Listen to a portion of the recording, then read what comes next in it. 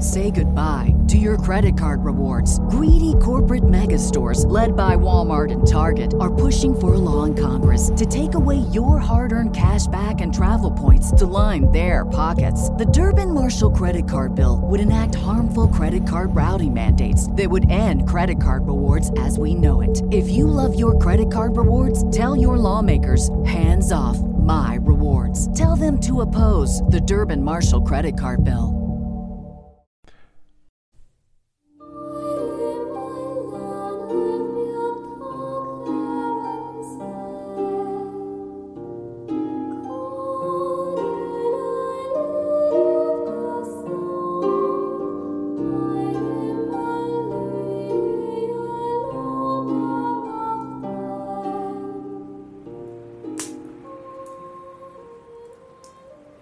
Emma, I refuse to have this conversation again. But, Father, please listen.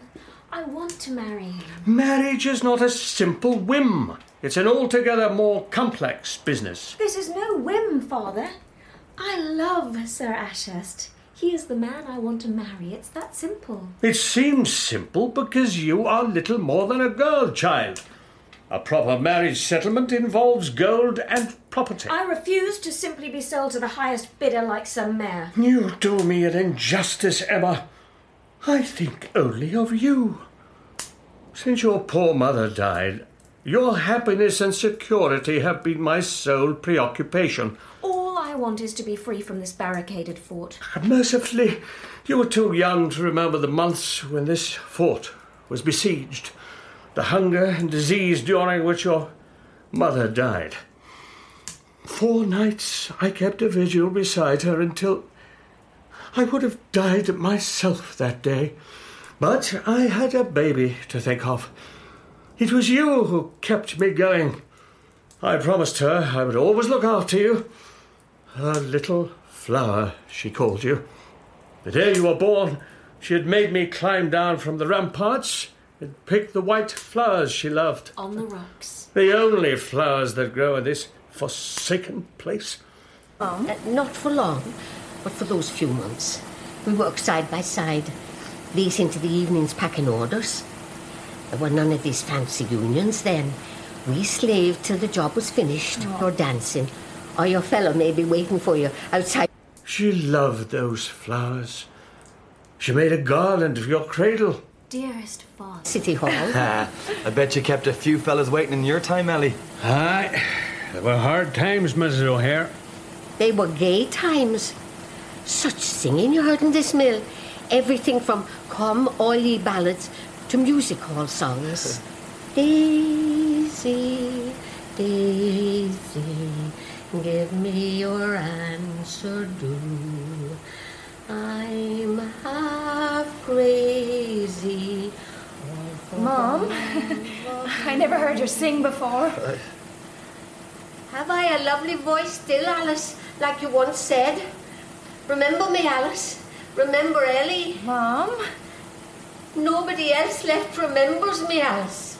I knew we shouldn't have brought her here, Graham. I'm sorry about this, Mr. Jennings. We'll head on. I think being here has slightly upset her. She's doing no harm, Mrs. Bracken. Thanks for letting us bring her in. Best we go, as I don't want her to get too excited and cause a bit of a scene. Well, you're in the wrong building then. Had workers on the late shift running out of here in terror. Convinced they heard Alice calling their name.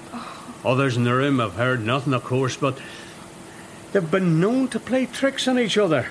But occasionally, odd things have happened. Reams of paper moved at night that no 2 men could lift. Boxes thrown about. Unexplained coldnesses. Working here, you just get used to Alice's ghost, and yet somehow you never get used to it. Nah. I just don't believe in that sort of thing. Have you heard of calling you Mr. Jennings? When you're a foreman like me, workers, even ghost workers, call you a lot of names, but rarely your own. I've never heard her speak to me, but I've heard... What? Such beautiful singing. The voice of an angel. That's how the paper described it in the report on a parish concert. I did a bit of research on her in the local library. She sang at a concert just up the road, 2 months before the Titanic was launched.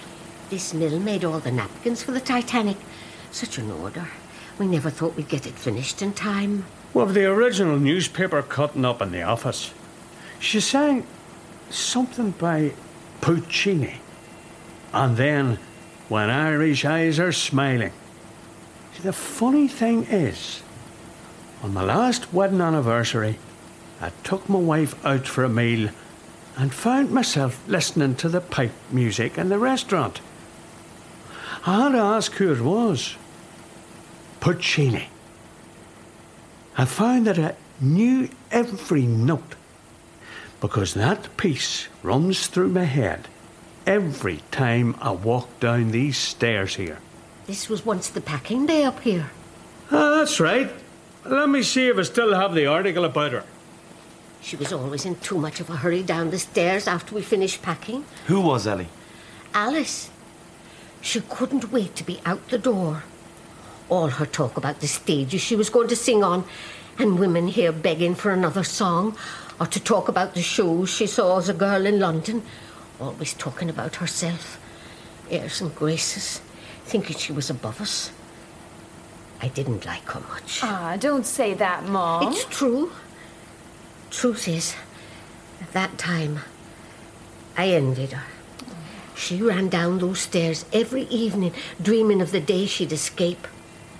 I hated the fact that I couldn't have that dream. Mom. At 16, I hated being ordinary. I wasn't ordinary until her family came back here from London and she started working this mill and made us all seem ordinary. I used to sing too, you know. People were always calling upon me at parties. You? I never knew that. I sang before she came to work here. The older women begged me for songs, said I was like a lark. I was their pet. Oh, the work was hard. But the older women adopted me and made a fuss and often talked of the lovely husband I'd get with my beautiful long hair. That made me feel special. I've seen photographs of you as a girl, Ellie. You were beautiful. Tell you must have had all the young men here falling at your feet. You only think I was beautiful because you never saw Alice. I never meant it to happen, Alice. Can you forgive me? I know I wished it, but I never wished it to happen. Mum? Mum, are you okay? Listen. What? Mum? Right, Graham, let's go. Okay. Rachel, listen. Can't you hear? Oh, hear what, Mum? Singing. Bright and gay, and when Irish eyes are smiling, sure they'll steal your heart away. Wasn't that a gorgeous sweet song, Alice? Oh, it's as good as being at a concert. Isn't that right, Ellie? You have a nice enough voice, all right, Alice. Haven't you got one too, Ellie, if you'd only get it trained? I'm always saying you should have lessons. I know what my dad would say if I suggested throwing money away on singing lessons. I hate singing anyway. My dad is always encouraging me, but Mam gets cross and says to talk sense. She won't even go to the concert tonight to hear me, if I ever get there at all. How will we get all this work done? Ah, curse this damned order. I thought we'd be gone an hour ago. I'll lose my place in the concert. We'll get finished soon, Alice. Sure, half the parish is only going to hear you. I bet your mother'll be there, proud as a peacock in the front row. Mam won't be happy until I marry a boring postman.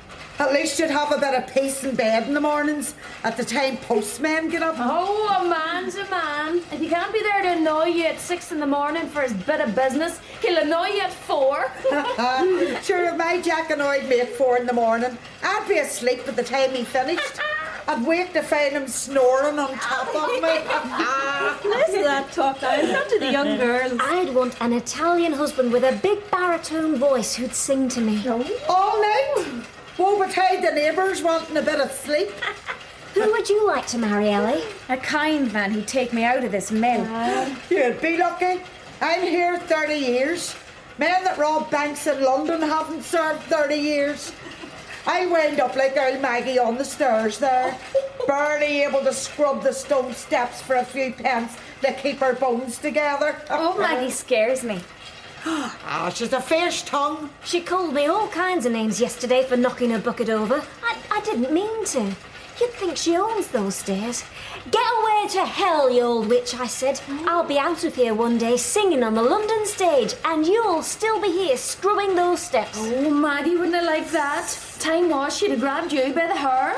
I felt sorry and mean afterwards, but she gave me such a fright by shouting. You said the truth, Alice. You'll be gone and we'll all still be here. You can bring me a fur coat and a mother of pearl snuff box. I pay for singing lessons for Ellie. Or maybe find her a rich husband off in Italy and ship him to Belfast in a crate. I'll find my own husband. We're only teasing, Ellie. We're all fed up stuck here so late. But another hour and we'll be finished this blasted order. Aye. And we'll go down with Alice to hear her sing at the parish concert. Oh, it was so lovely last time. Even the paper said so. You can come with us. I won't. I'm not going to some silly concert. You'll enjoy it. Oh, come on, Ellie. You can say you saw me before I was famous. I hope you croak like a frog on stage. Who do you think you are? Looking down your nose at us. You with all your airs and graces. I hope, Alice, that you never get out of this factory. Ellie. I don't look down on anyone. All your fancy talk of stages and marrying Italians. There's nothing wrong with dreaming of wanting something better. I thought you were my friend, Ellie. Didn't I even ask you to sing a duet with me at the concert? Only to show up my bad singing even more. Don't be silly. It was to get you singing again. You sang all the time when I came here first. Take back what you said, Ellie. You're spiteful, Ellie. I didn't mean it. Apologise. I'm sorry. I'm just tired. Here, give me those sheets. You head on, Alice. Go out the back gate. What? I don't mind staying late. I'll finish your work too. I can't ask you to do that. What if the boss found out? It's 6:30. Even if you run, you'll hardly make the start of the concert. Try and get yourself moved back to the end so we can all see you if we get there on time. Can I really go? Go on, love. We'll cover for you. What if old Maggie squeals on me? Oh, Maggie isn't the worst once you leave her in peace. Go, will you? You're a star, Ellie, a real friend. Quick now, while Maggie isn't looking. Bye. We'll all help you finish Alice's share, Ellie. It's natural for you to be jealous once in a while. I'm not jealous. What's making stairs? Leave the child alone, Maggie. Mind the bucket. Oh, sweet heaven! Quick! Somebody help! Quick! Alice! Is she all right, Maggie? She's very still. Her hair's twisted all funny. Oh, I reckon the chain's broken her neck. Did she not hear me calling the warner? Oh, sweet Lord, she's dead. Oh, Alice, she'll never leave the mill now. what, Ellie, love? Oh, God, forgive me. She'll never leave here again. Mum, can you hear me? Grab that chair. I'll get her some water. Mum, What is it, Rachel? have you heard a word I've been saying? You came over all strange. White as a... I've been visited. Did I come here to visit old friends? I'm tired. Take me back to the home. My daughter's coming to visit me soon. I'm your daughter. It's me, Mum. Rachel. You know me, Mum. I know ghosts. I'm 82. At 82, the only friends you have left are ghosts. Do you forgive me? For what, Mum? I'm not talking to you. Do you forgive me?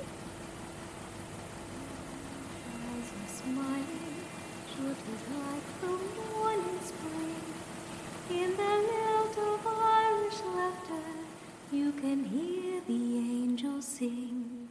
When Irish hearts are happy, all the world seems bright and gay. And when Irish eyes are smiling, sure they'll steal your heart away. In The Linen Mill, you heard Dawn Bradfield as Rachel and Doreen Keogh as Ellie, with Jodie O'Neill as young Ellie, Alison McKenna as Alice, John Hewitt as Mr. Jennings, Luke Griffin as Graham, and Rosina Brown as Maggie and the linen worker. It was written by Dermot Bulger and produced by Gemma McMullen. More Haunting Women tomorrow with The Wedding Bouquet, with the bride turning up on time being the least of the problems. In this weekend's trip to Radio 4 Extra's home of sci-fi, fantasy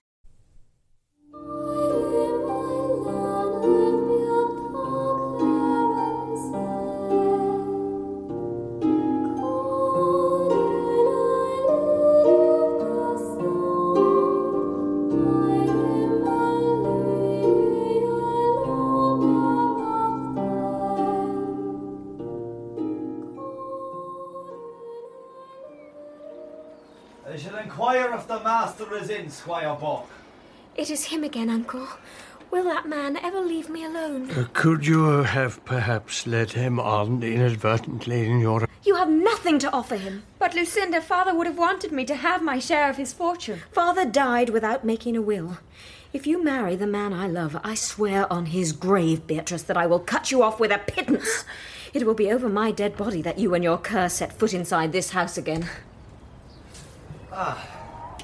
Lucinda, have you told her, Beatrice? Yes, but... You are not welcome in my house, sir. Please, give us a chance to explain. Please, Anthony, can you make her listen to reason? She says she will leave me homeless and without my inheritance.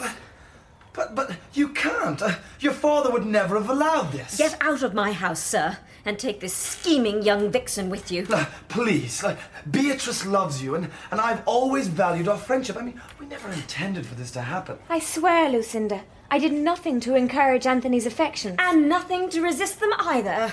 Creed! Where the devil is that servant? Yes. Creed! Yes, Miss Lucinda. Prepare the carriage. I'm going for my ride. Yes, Miss Lucinda. Lucinda, please, you are the only family I have. Please give us your blessing. And I beg you for your consent now, Lucinda. I mean, we've been friends for so long, and your sister needs you. She's always looked up to you. The matter is plain, sir.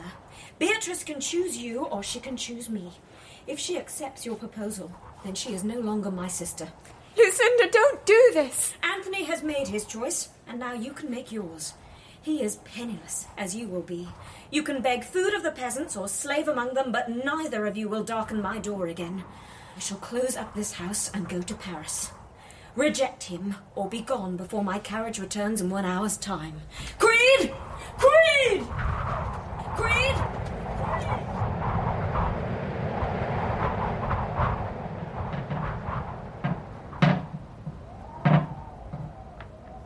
Who's there? Who's up and about in the dark at this hour of night? It's me, Father. Sharon. Did you hear it too? Hear what? I thought you were in bed long ago, Sharon. I was working late, Father, in the library. I was sorting the books for the auction when I heard someone. There was someone out here. Just the wind. There's nobody here. Should the door's bolted? Now off to bed with you. You look exhausted. But I heard footsteps. Someone running. Probably old Father Riley pottering around upstairs. No, he went to bed hours ago. Sure, who'd want to break in here? There's nothing left to steal in the old place. The sooner that investor pulls the place down, the better, I say. After the auction next week, all I want is a nice wee bungalow with no drafts. Now you get yourself off to bed, my dear. There's nothing to be frightened of. Look, Father. The cabinet. The door. It's been opened. See, I told you. Someone has been in the house. Shut that out thing's ancient. The hinges are coming off of it, look. Probably blew open from the draft. They didn't take anything. They must have ran off when I put the hall light on. I'd say that old riding crop is of value. We should put it somewhere safe. The riding crop? Yeah, I reckon that's what they were after. Must be quite rare. It's one of a kind, handmade by Russian jewellers. Well then, we should definitely put it in the library safe. Oh no, leave it here. This is where it's kept. Look, I locked the cabinet. You go to bed. Everything's back to normal. You know who opened the cabinet, don't you? Yes, there was someone here, wasn't there? No. Oh, please, Father, tell me. If I tell you now, Sharon, Promise not to walk out and leave us in the lurch before the auction. Not with investors hounding me with their architects and surveyors and the devil knows what. What could make me leave, Father? An old legend. I'm telling you about the family who once owned this house so that you'll know there's no reason to lock your door. I'll tell you in case some local tells you and gets everything wrong. In my opinion, that antique glass cabinet has had a faulty metal clasp for decades, and people are too much in love with superstition to bother fixing it. This little riding crop came all the way from St. Petersburg, nearly 200 years ago. Who owned it? It was the wedding present of a Russian prince, no less. Wow. He swept the eldest daughter of this house off her feet. He might even have made her happy had he lived. She met him after she fled to Paris, but their marriage only lasted a year. They'd honeymooned in St. Petersburg, where the prince presented her with this bejewelled riding crop. Her name was Lucinda, although when she returned to Tipperary as a widow in bad health, she called herself Princess Orloff. How did he die? The plague. St. Petersburg had been hit hard. Did she ever remarry when she came back? She died a lonely woman. Some Tipperary families still talk about their ancestor seeing Lucinda being driven every day in her carriage. It was the only time she was ever seen, taking a full hour each day to be driven around her estate. The woman owned every local thing, with one exception. What was that? The heart of her childhood sweetheart. He married her younger sister, Beatrice. Oh. Lucinda cut the newlyweds off before going to Paris. Marriage to Prince Orloff might have softened her heart had she not returned a widow, with the married couple in the cramped gate lodge a daily reminder of how happiness had passed her by. Oh, she must have been very bitter. There are old women in this parish just kept alive by bitterness. Lucinda sacked every servant, except her butler, Creed, who was her sole contact with the world. She refused to see anyone. Creed did the shopping and was rarely seen himself, except during her ritual daily drive through her estate.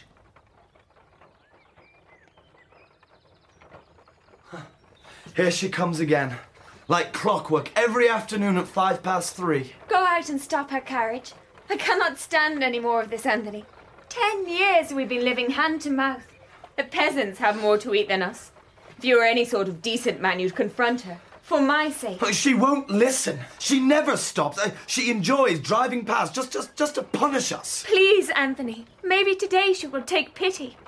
Every day you have this chance, yet you are too cowardly. I am no coward. But even though we are penniless, I still have a little dignity left. I am tired of hoping for her to have a change of heart. She has no heart, Beatrice. I mean, the sight of her sitting stiff and regal in that carriage with her damn riding crop sickens me. She has Creed drive her past simply to taunt us in our poverty. My father would turn in his grave if he knew how I am treated, with my husband too cowed to confront her. How can you say that? I mean, how often have you seen me stand in the dust of that road with my hand raised and her damn servant almost running me over? And not once has that woman even deigned to bestow upon me the merest nod of her head. I mean, all I ever get from Creed is a quick, furtive, fearful salute, like he is terrified of losing his livelihood if she sees him even acknowledge that I exist. Poor Creed. He is a good man. He has been with my family for years. I pity him in that big house alone with her. She has received no visitors for almost 10 years. I often wonder why he has stayed with her. He always looks so troubled. Frightened almost. I mean, she must be a hard mistress, keeping him there to wait on her every whim. Perhaps today she will relent. I will try talking to her. Creed will stop for me, I know it. He has known me since I was a child. He knows that someday I will be mistress of this estate after my sister dies, unless I starve to death first. If I go, he will stop the carriage. As my wife, I forbid you. If you won't face her, I will. Beatrice! Beatrice! I don't care anymore. I'd sooner die than starve any longer. Let go of me. Creed, stop this carriage. Move out of the way. Miss Beatrice, step aside, please. Whoa! Whoa, guys, whoa! Forgive me, sir. I can't do this anymore. Beatrice, you could have been killed. I feared so too, sir. Forgive me. It's your mistress I won't forgive. Leave her, sir. Please. No, Lucinda, step out of your carriage. I need to talk to you. I mean, how long can you let us suffer? Sir, I beg you. Look, stay out of this, man. She will speak to me this day. She can't, sir. Now, won't you mean? Too arrogant, too bitter. Damn you, Lucinda. Do you hear me? Damn you for what you've done to us. She can't, sir. She can't hear you, sir. What do you mean? Lucinda? Oh, miss, don't approach the carriage. Creed, I demand to know what's going on. She was a strict mistress in life, ma'am, and no less stern and strict in her death. Death? Forgive me, sir. I know she wronged you, but she wrote down my instructions in a letter and forced me to sign it in my own blood. I don't understand. I've been too scared to disobey her instructions. It's been 9 years since the men came round from Dublin to unbam her. She died of the same plague that killed her husband. It's been a living nightmare, sir, lifting her corpse up in this carriage every afternoon and placing the riding crop in her hand, and then placing her in her bed every night with the riding crop in the glass display cabinet that she'd specially made for the hallway. I've wronged you, Miss Beatrice, kept you from your inheritance, but I was more scared of her dead than alive. And this is the same riding crop? Neither Beatrice nor her husband lived long after inheriting the house. It went to some distant relative, then was bought as a seminary. The riding crop was included. At times, different abbots put it in the cellar or the attic, but all hell would break loose at night, with footsteps, doors banging. Once the riding crop was left back where she wanted it, the house had become peaceful again. Occasionally, some of the priests over the years claimed to see a woman's figure in the hall bending over the cabinet, or heard the noise of hooves at night, but I never believed that. But I do believe this. Once that riding crop is left here, you can sleep peaceful and disturbed by no one. You won't desert us now, will you? Until after the auction. I don't believe in ghosts, Father. Nor I. It's just the rusty clasp on that cabinet that makes it fall open some nights. Whoever buys the house can have it. There'll be no room in my nice new bungalow. Leave it there and we'll say no more about it. Did Lucinda really have herself embalmed? Yes, it even made the London papers. You'll find the newspaper cutting somewhere in the library. Now go to bed, Sharon, and sleep well. Good night, Father. There we are. The clasp is good and tight.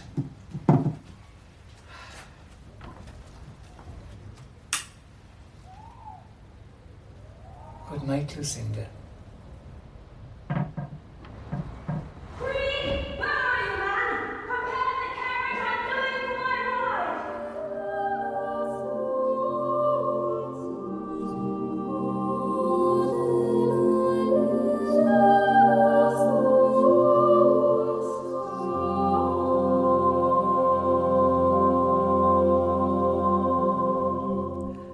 In The Riding Crop by Dermot Bolger, Jodie O'Neill was Beatrice, Luke Griffin Anthony, John Hewitt Creed, Alison McKenna Lucinda, David Kelly the priest, and Dawn Bradfield Sharon. It was produced by Gemma McMullen. Benedict Cumberbatch stars as the Old Bailey hack Horace Rumpole next week on 4Extra, and as we join him in chambers, it's clear that he's smitten by his pupil Phillida, although he's doing his best to ignore it. It's none of my business, I'm sure. But is there some reason you're not at home with your wife? It is indeed none of your business. Now, here, let me help you on with your coat. Oh, you're awfully kind.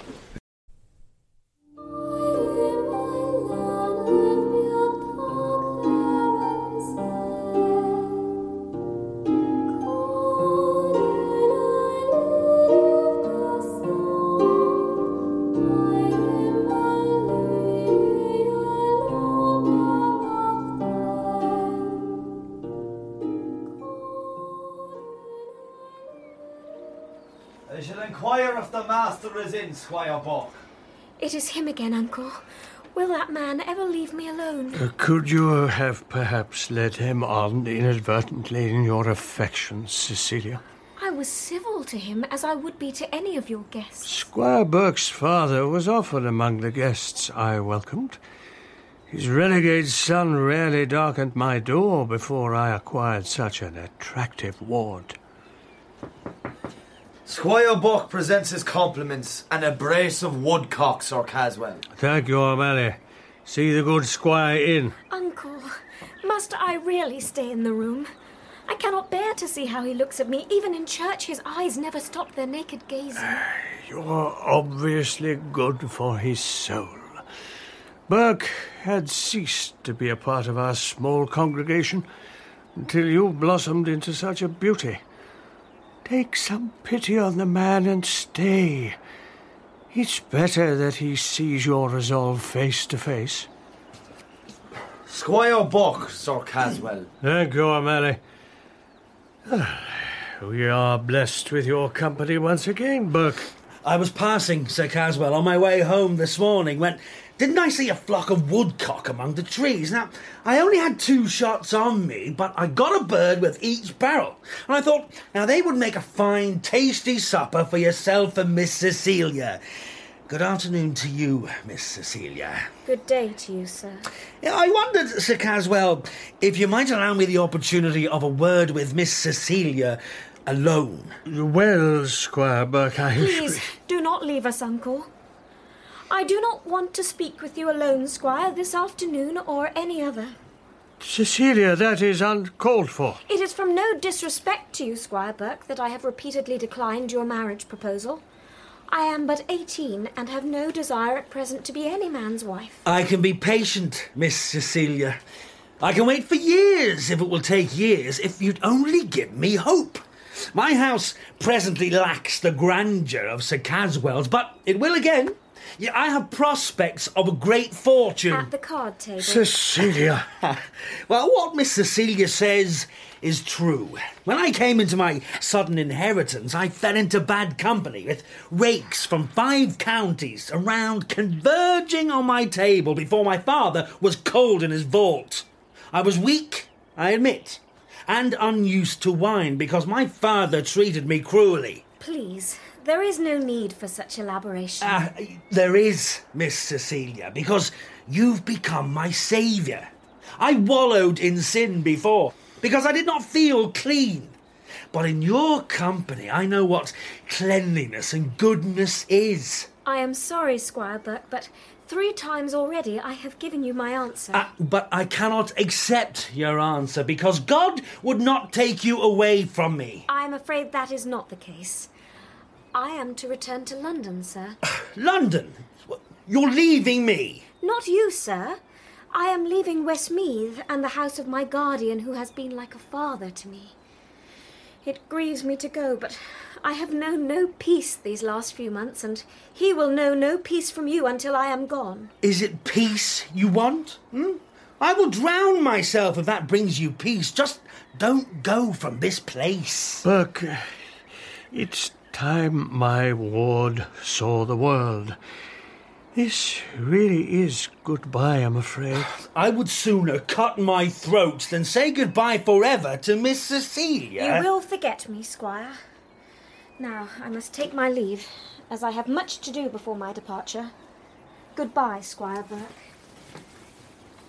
Your presence, Burke, upsets her. Speak to her, sir. On my behalf.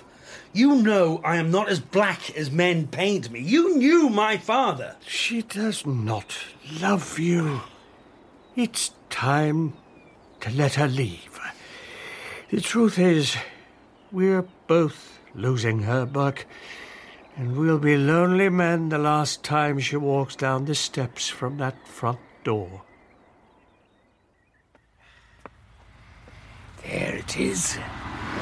Drumshee Castle. But it's only a ruin, Granda. You told me it was a real castle. Well, when I was your age, it was a real castle. So grand, until the night of the fire. Unfortunately, there was nothing that neighbours like us could save. Do you remember how it was before? I do indeed. My mother used to tell us such stories of the place. We lived in a cottage just up there on that hill. Oh, long gone now. We could see the castle towers from our window. The castle was haunted, you know. Really? Oh, yes. The ghosts could probably still roam these old ruins at night. Did you ever see it? I did. Oh, tell me about the ghost, please. Well, now, sit yourself down here. Now, let me see. To tell you the story, I need to go back many years before I was a boy here. 100 years before the big fire happened.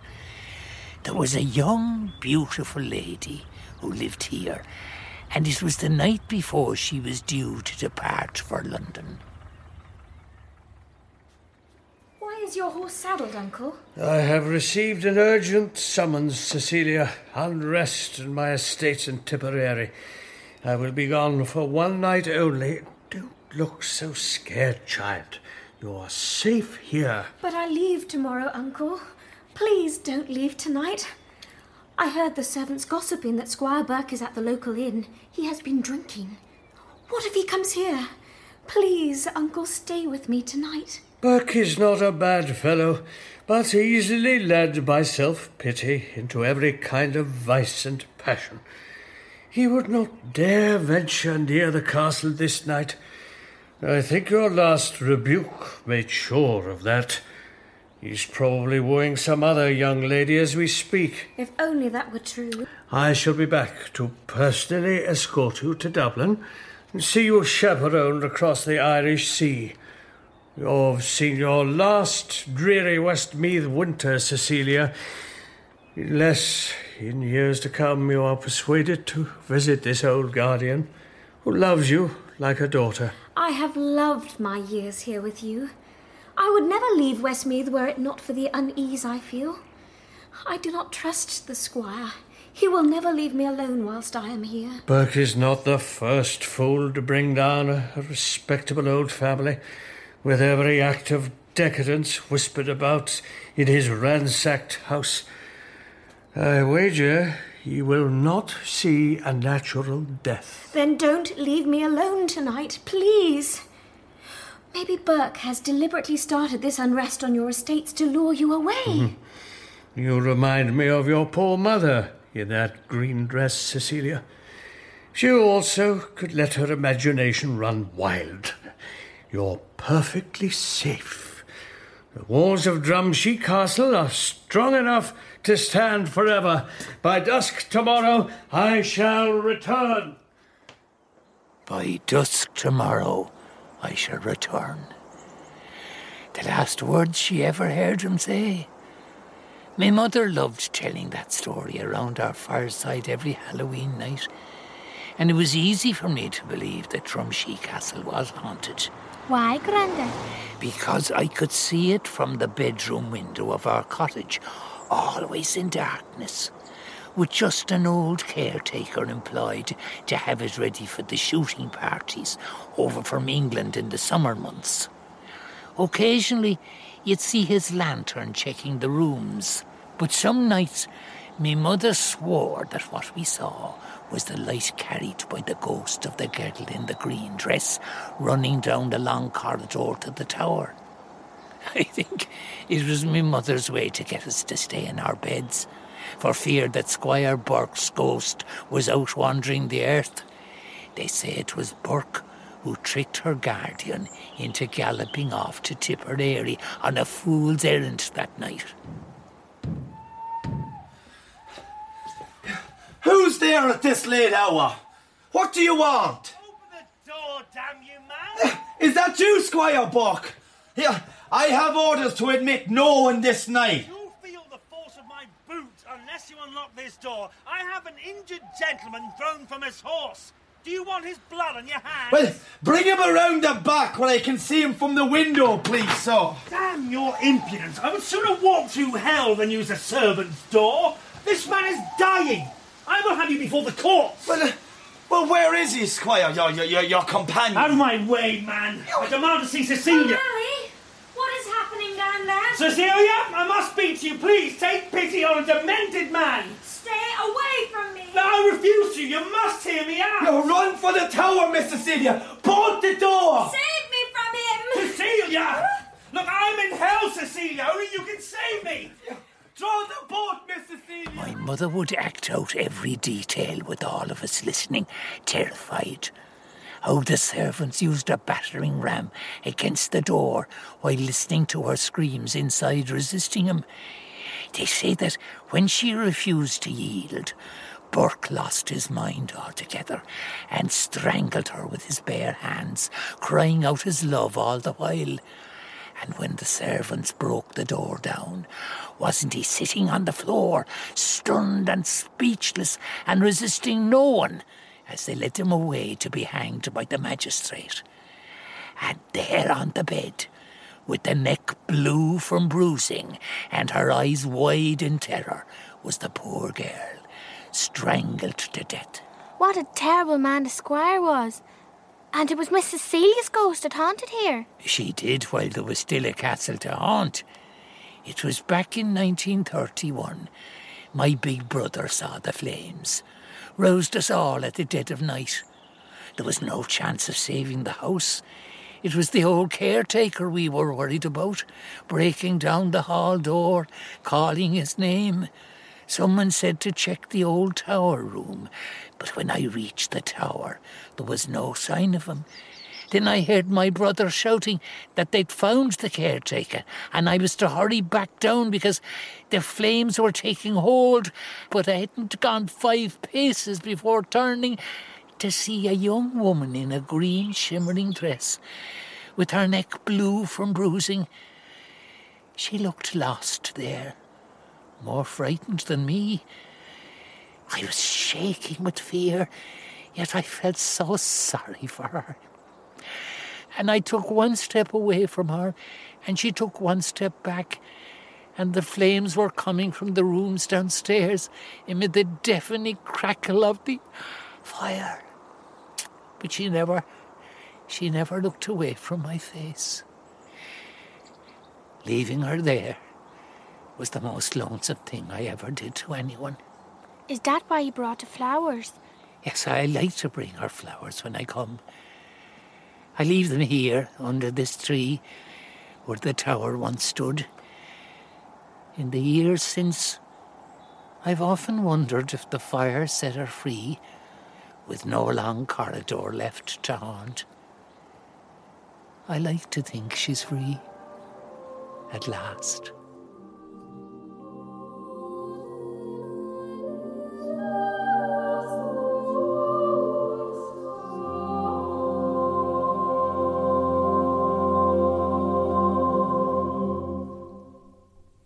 In The Shimmering Dress by Dermot Bolger, you heard Alison McKenna as Cecilia, Simon Delaney as Squire Burke, Luke Griffin as the butler, John Hewitt as Caswell, David Kelly as the grandfather, and Hannah Gordon as the child.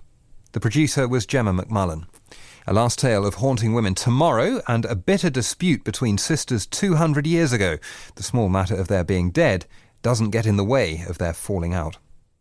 Christmas time together on BBC One.